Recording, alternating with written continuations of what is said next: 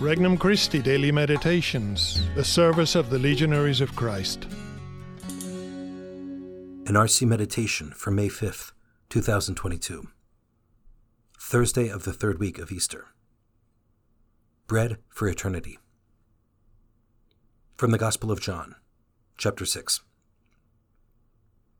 Jesus said to the crowds, "No one can come to me unless the Father who sent me draw him, and I will raise him on the last day. It is written in the prophets, 'They shall all be taught by God.' Everyone who listens to my Father and learns from him comes to me. Not that anyone has seen the Father, except the one who is from God. He has seen the Father. Amen, amen, I say to you, whoever believes has eternal life. I am the bread of life. Your ancestors ate the manna in the desert, but they died. This is the bread that comes down from heaven, so that one may eat it and not die. I am the living bread that came down from heaven. Whoever eats this bread will live forever, and the bread that I will give is my flesh for the life of the world." Introductory Prayer. Lord, I believe that you are present here and now as I turn to you in prayer.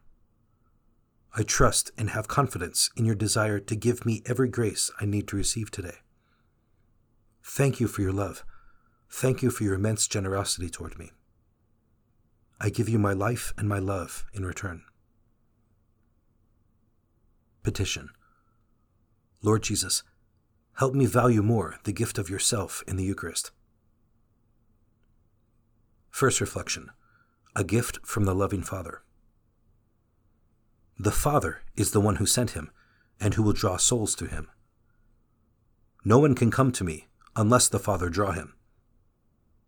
So, those individuals who heard Christ's words and were drawn to him that day were doing so because of a gift of faith from the Father. If we today have faith in Christ, it also is a gift from the Father, who wants to draw us to his Son. If we have doubts or weaknesses in faith, we should ask the Father to draw us nearer to his Son and to help us believe with our whole heart and mind. Second reflection. The Word was made flesh. Christ's birth took place in the town of Bethlehem, which in Hebrew, Beth-lehem, means house of bread. He was also laid in a manger, where food for animals would normally be placed. Before becoming bread, which would be our food, Christ first became man. Merely giving us some specially blessed bread would not be nearly as significant as giving himself. That is how God always loves, by giving himself completely and without reserve. Third reflection. His flesh was made bread. The gospel accounts of Christ multiplying the loaves report he did so out of compassion for the crowd. My heart is moved with pity for the crowd, for they have been with me now for 3 days and have nothing to eat. I do not want to send them away hungry, for fear that they might collapse on the way. This same compassion moves him to give himself as our bread in the Eucharist.